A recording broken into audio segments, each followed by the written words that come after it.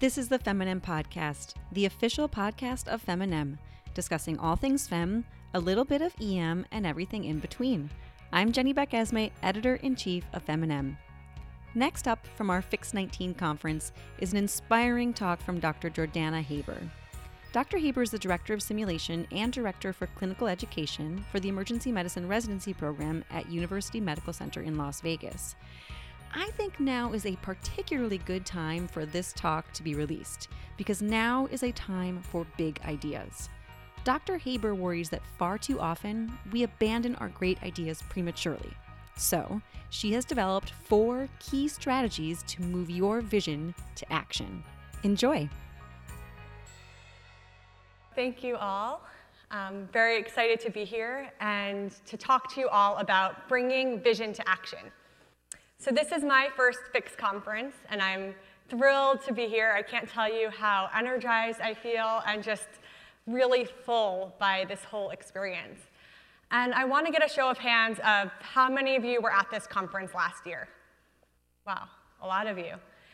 And how many of you walked away with an idea that you wanted to bring back home and implement?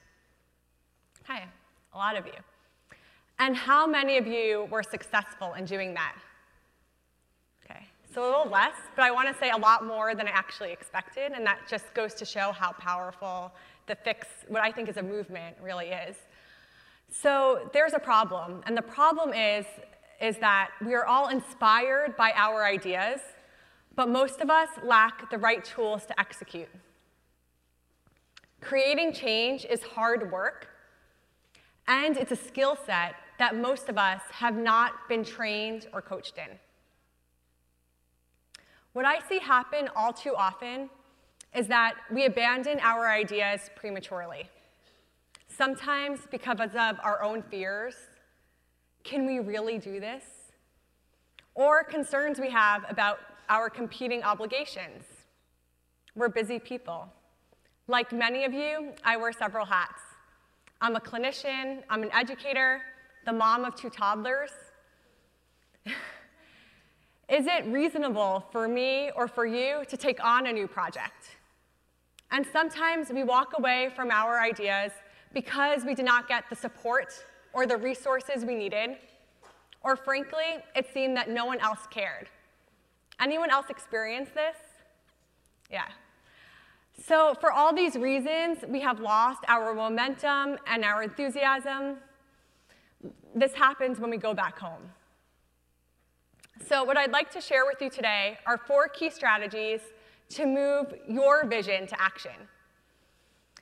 My intentions are that these are strategies that I want you to start using at this conference before you leave so that you can build on this enthusiasm and the resources that you have all around you so that you can go home and bring your ideas to fruition. So the first strategy is to identify a true need for your idea. Your idea should be a solution to a problem. In the business world, this is called a value proposition. Your idea should have value to other people. So how do you show that your idea or your innovation has value to others? How we do this in my work, academics, is called a needs assessment. For example, when I was an education fellow, I wanted to create a reflective writing curriculum. I didn't have this in my training, but I saw value for this in the work that we do as emergency physicians. I was passionate about my idea, but I needed to show others that there was a true need, an actual need, not just my perceived need. So the way I did this was first, I became an expert on reflective writing in medical education. I knew the data, and I knew the outcomes. I then investigated what was already in place in my program, and I gauged interest in my department. I connected my idea with our program's requirements and our program's overall mission and vision to train self-reflective physicians who are compassionate, professional, and would be future leaders in our field. By doing this, I showed that there was an actual need, not just my perceived need. Like my professor taught me, You do not want to be the unwanted solution to the unforeseen problem. Right? We've all been there. So make sure that you don't just have a great idea, but that your idea is a solution to a true need. All right, so now you're ready for strategy number 2, now that you've identified your true need. And this is to create a vision statement.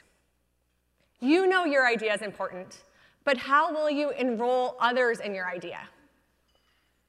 In your vision statement, you will show the outcomes and goals that your idea will bring to others and clearly outline the steps that you plan to take to reach those goals. It can often take many edits to get your vision statement to be clear and succinct. While you do not need everybody on your side or on board, you often will need a specific person's support. Identify who that person is. Maybe they're here at Fix. And reach out to that person. Schedule a meeting so that you can give them your vision statement. Your goal is that that person hearing your idea will be able to visualize what goals and outcomes that your idea or your innovation will bring to others or your department. And they will know the steps that you're going to take to get there. And the third strategy I have for you is to form your coalition. That's been a theme of this conference. Build your rafts. Get your girls together, right? So to me, this is the fun part. You are no longer alone with your idea, but you're sharing it with others. You're giving it permission to flourish and come to life. There's also something to be said for just speaking about your idea, and that way you're also committing to that idea. Coalitions, this is your idea family. These are the people who are just as excited, enthusiastic about your idea as you are. They're the ambassadors for your idea who are going to spread the word. Coalitions should also break all ideas of hierarchy. For example, as junior faculty, a resident is a key player on my coalition for ideas about curriculum design.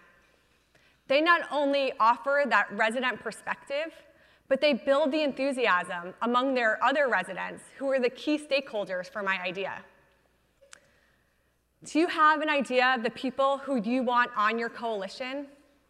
I want you to write these names down here at this conference and start to reach out to those people.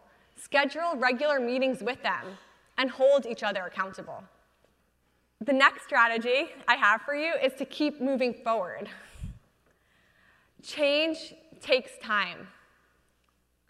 While it can feel very exciting, there will also always be some struggle in order for there to be progress.